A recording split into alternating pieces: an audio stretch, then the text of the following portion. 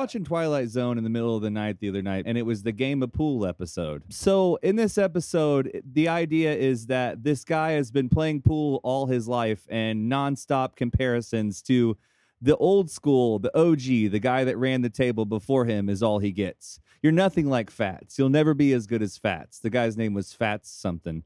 And he was like, I've been playing my whole life and nobody can beat me. How am I going to win when I can't beat somebody that doesn't live, isn't alive, that isn't here anymore? And it got me thinking about wrestling, and it's specifically Roman Reigns, because we're on a path where he's taking down people that are no longer wrestling or are no longer living. And he keeps knocking off record after record on his way to Hogan.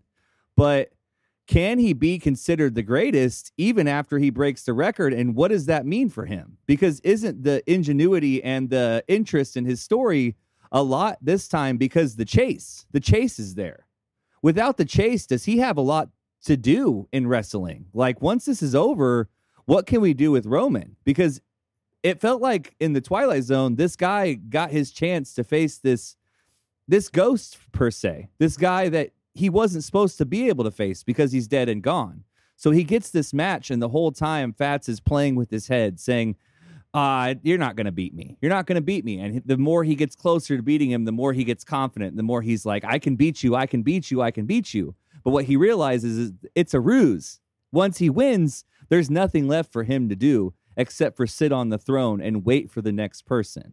So when Roman Reigns, it feels like we're on this trajectory where he is going to break every record imaginable, and WWE's not ready to take the belt off of him until he wants the belt taken off of him. But once that happens, where do we go?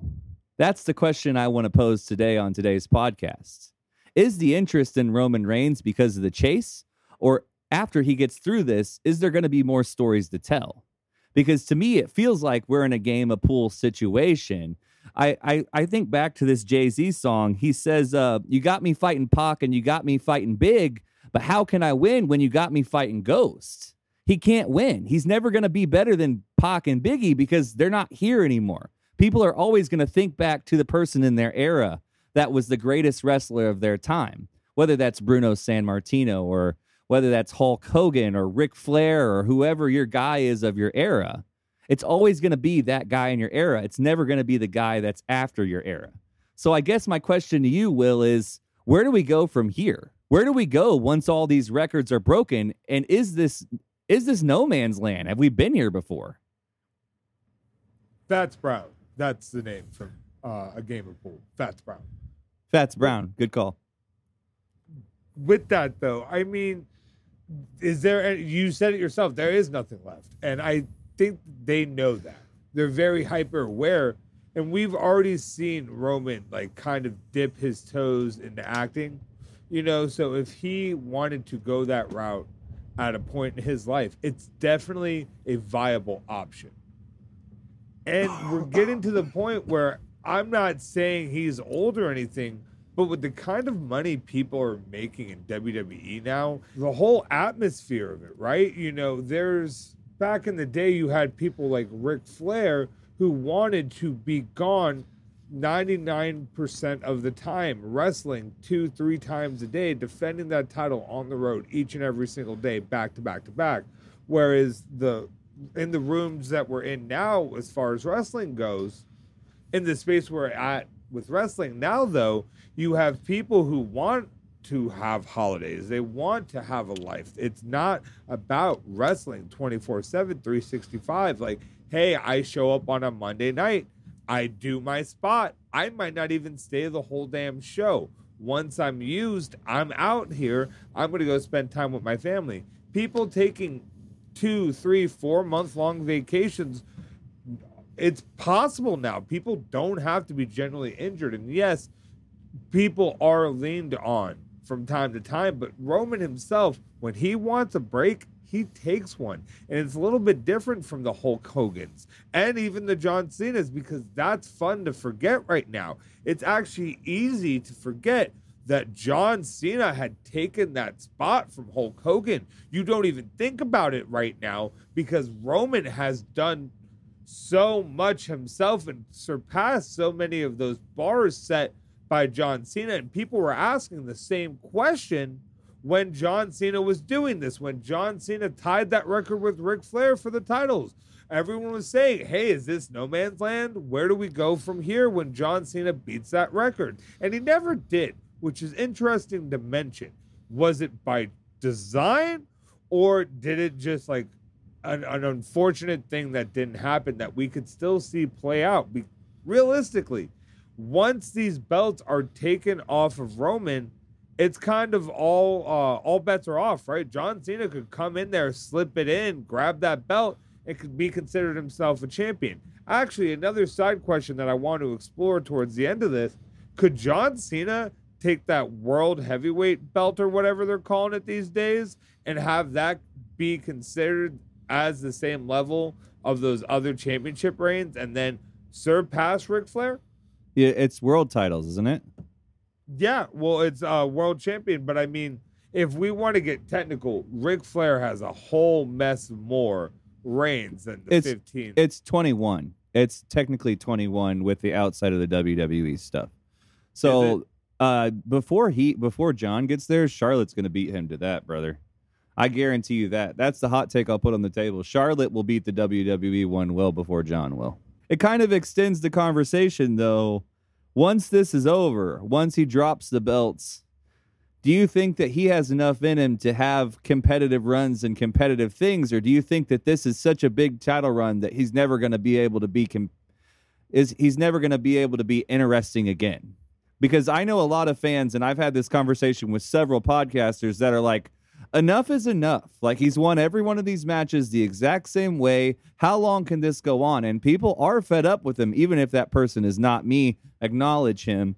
I think there's a place for him to be done with this and still have a compelling career. I don't know that everybody agrees. Put on your theoretical cap for me, Will, and tell me whether you think that he can do anything outside of this. Is there more stories to tell once the belt's off of Roman Reigns? It's not that I don't think he could. I just don't think the system, and by the system I mean WWE and how they tell stories these days, I don't think it's built for that.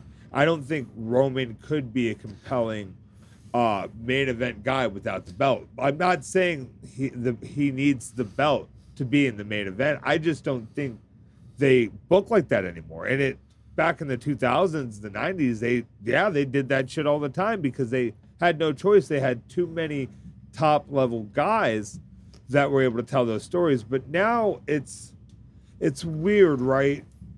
With how WWE is, for the most part, outside the really, really big stories, it's kind of a plug and play situation. They have all of these like generic storylines and stuff, and they've kind of gone a different beaten path, right? Instead of like trying to reinvent the wheel, they've kind of leaned into the fact that you can only tell so many stories so many different ways. So now they're taking talents that fit molds here, there, and everywhere, right? And just kind of plugging them in. Is it the plug and play system because the system is revolving around Roman Reigns, though? Once that's gone, is it still going to be a plug and play system, is my question? Because it feels like right now it's like Roman Reigns, the Bloodline, Cody Rhodes, and then everything else. I don't know. So, and I think Roman Reigns is the last true superstar. I'm not including Cody in this, right? Maybe Seth can go hand in hand, but between Seth and Roman, they are the last true. I don't agree.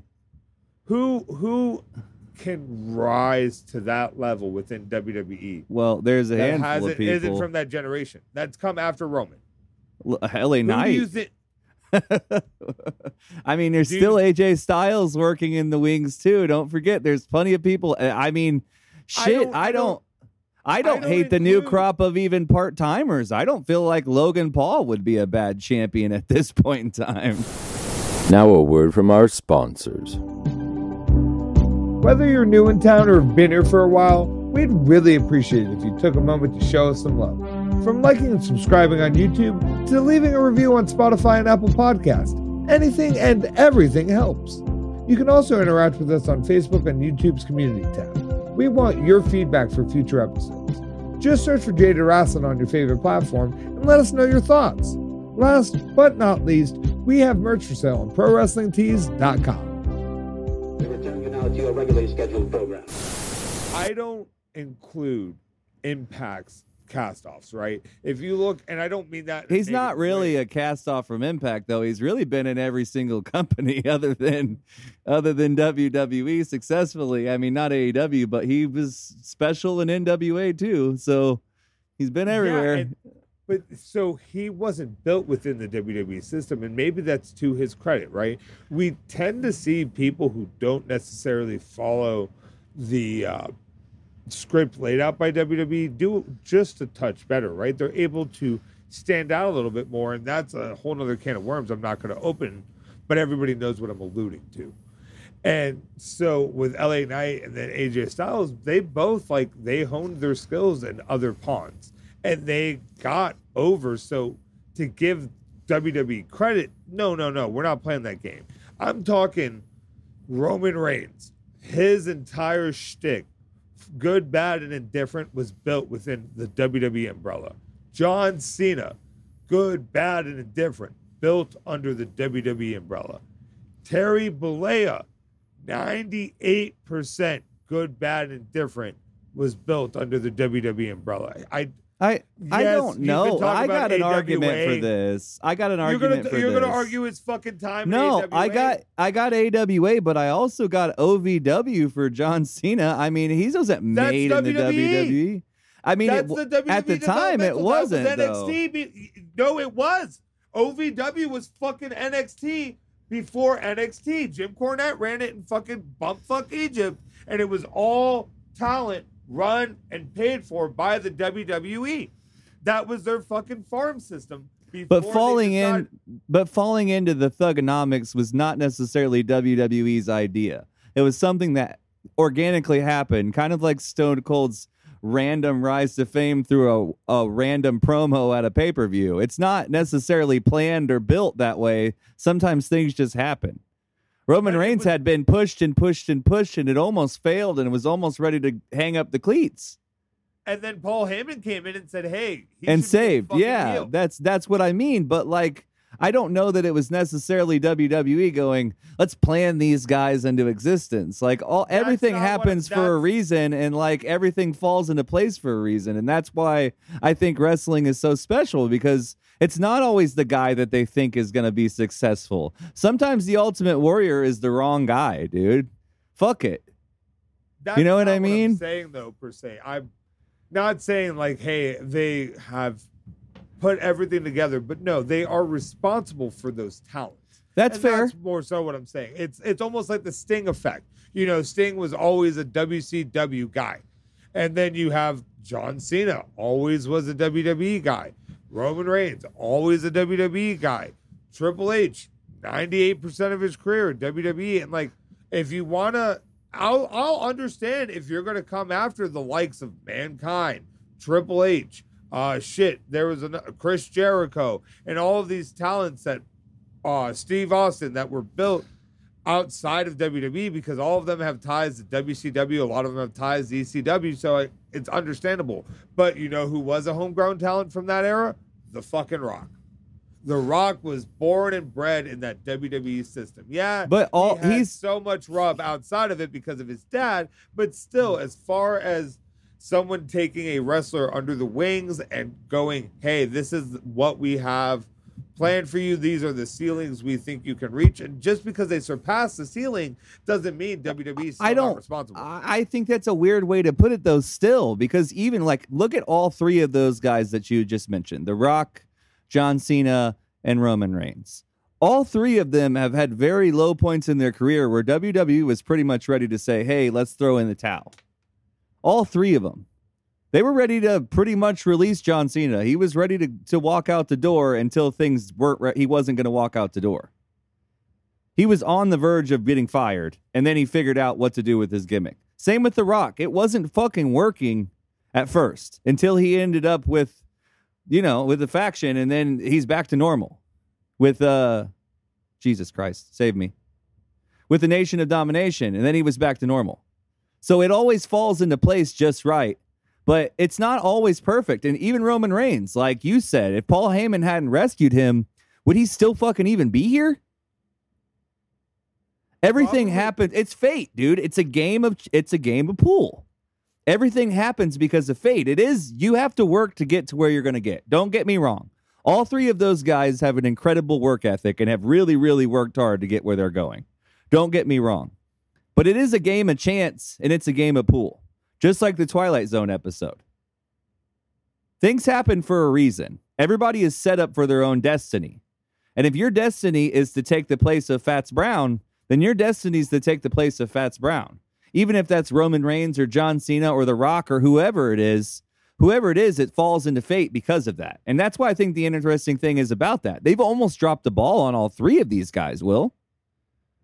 But yet we're considering them three of the greatest of all time, right? I just don't know how we get to that again. I don't see anybody within the WWE roster that was there from day one that has that ceiling. No, I lied. I'll take that back. Carmelo Hayes. I think we could see Carmelo Hayes get to that. You like him that much? I think he has what it takes to be that kind of guy. Oh, he's an A1 in-ring wrestler. I'll give him that. But he got washed the other day on a microphone, bro. I just want to put that out there. He got his ass washed. So Baron Corbin took him to school, dude. And that's someone towards the bottom of the main roster. Baron Corbin took his ass to school. Honestly, so did Dragunov. He's got some work to do, bro. He's got to learn how to control himself and be better against the power hitters. Because if he's going to get shoved around by LA Knight every week on the main roster, I don't know if I'm going to sit here and say that he's going to be the best to ever live eventually. I don't know if I'm ready for that. And I think that might be a hot take because I don't think too many people... I'm not down on Carmelo Hayes. I think he produces really good matches week in and week out, but he has been slaughtered on a microphone almost every time he's touched it. And honestly, I will give you an even bigger hot take. I think Trick Williams is better on a microphone than him. Way better. I don't think it's close. Are you saying that Trick Williams surpasses Carmelo? They don't like to book certain people the right way, and Trick Williams seems like they're going to put him in a box and try to give him some bullshit ass, dumb ass, stupid gimmick that he can't work with. But if they produced him the way that they should, like they are on NXT right now, like him getting into that little squabble with Dragunov was the best thing that could have happened to him because it gets him away from Carmelo, and he's able to say, "Hey, listen, dude. I don't want to be a number two anymore. Like, I like you. I want to be friends with you. I don't want this to come off as disrespectful, but I'm done being a number two. I'm ready to be my own person," which was the best thing that could have happened to him because he is a bona fide number one. Then he goes and has a banger of a match with Dragunov. Also, they were neck and neck in a microphone, and Dragunov has a good talent when that microphone is in his hand. I don't know if you knew that, but that boy can talk. I think that might have been like one of my favorite feuds of the last couple of months. Like, and it was short-lived, and it happened on like a Heatwave pay-per-view or some bullshit. But those 2 weeks, I was totally invested in Dragunov and Trick Williams. And I don't really particularly like NXT as much as I did 6 or 7 months ago. Like a lot of the guys on there that I really was high on, I'm not so high on anymore because it feels like they've got stale. Sure, they've got some stars, Wesley, and there's a bunch of people over there that are still fucking good. Don't get me wrong, but Trick Williams, I am really, really, really in the Trick Williams boat now. He is on fire. They really know. Sean has really honed in on what makes Trick that Trick. And I could see him doing great things. And that, I think, revolves around your whole point. It is a game of fate. As much as I want to sit here and say right now, I don't think we can replicate what we've gotten. Like, I don't foresee them breaking that Roman record or any of the records Roman broke. But what's the cool thing about records? They're made to be broken. Even 2 years ago, would you imagine that somebody was going to take out Honky Tonk's record of Intercontinental belt, the Intercontinental Championship belt record? No, you wouldn't have. But look what we've done in just a year. Can I say, actually, I'm not super surprised, right? Like, I didn't think about it. I keep on forgetting that Honky Tonk holds that record, so it's not like I'm like, oh, every time an Intercontinental Champion's crowned, is this going to be the one? But that's not like, I know, but that's not like something you would have thought would have happened. Like, I thought we were well past Honky Tonk Man. I thought there were about 6 or 7 people that had beat Honky Tonk Man. I could see exactly what you're saying if we're talking about the Bruno Sammartino reigns, right? Like, having Roman hold this belt so long, I never thought anyone was going to surpass the reigns that exist. He's coming really close, and I do firmly believe he will be the longest reigning champion, right? I don't know when we pull the trigger on it again. Does it make sense to do it right or back to back? Do we have someone take the belts off of Roman and then have someone break his record? Or is it something we're going to have to wait maybe an entire lifetime to see again? I think it'll be a while, bro. I don't think they're trying to have someone break the record and then immediately break the record again. That's not good for for anybody. I don't think that's a good way to even do business, to be honest. What if Cody wins, right? What if Cody finishes his story? But You believe that on? Cody finishing the story means that he's going to have a 3-year reign? God help me. I don't know if I can watch Cody for 3 years winning on WWE nonstop. I don't know that I've got it in me. I don't know that I've got him to have a 6-month championship run and me not want to turn the TV off. I got to be honest. He either needs to finish the story or get the fuck out of my face. The people always use the phrase appointment television. Is there like an opposite of that? Because Cody reigning for 3 years is what I would consider an anti-appointment television. It's Hangman. It's just Hangman all over again. It's just the guy I don't want to fucking watch. There's nothing I want to watch less than Hangman be a champion, except for Cody Rhodes to be a champion for 3 years. I don't know. That might make me want to just quit WWE altogether. And I'm not really one of those people that's like, fuck WWE. I'm going to boycott it for a few months. I typically stay around no matter what. But if Cody Rhodes gets a championship and keeps a championship, I don't know if I can deal with, what do you want to talk about, Indianapolis?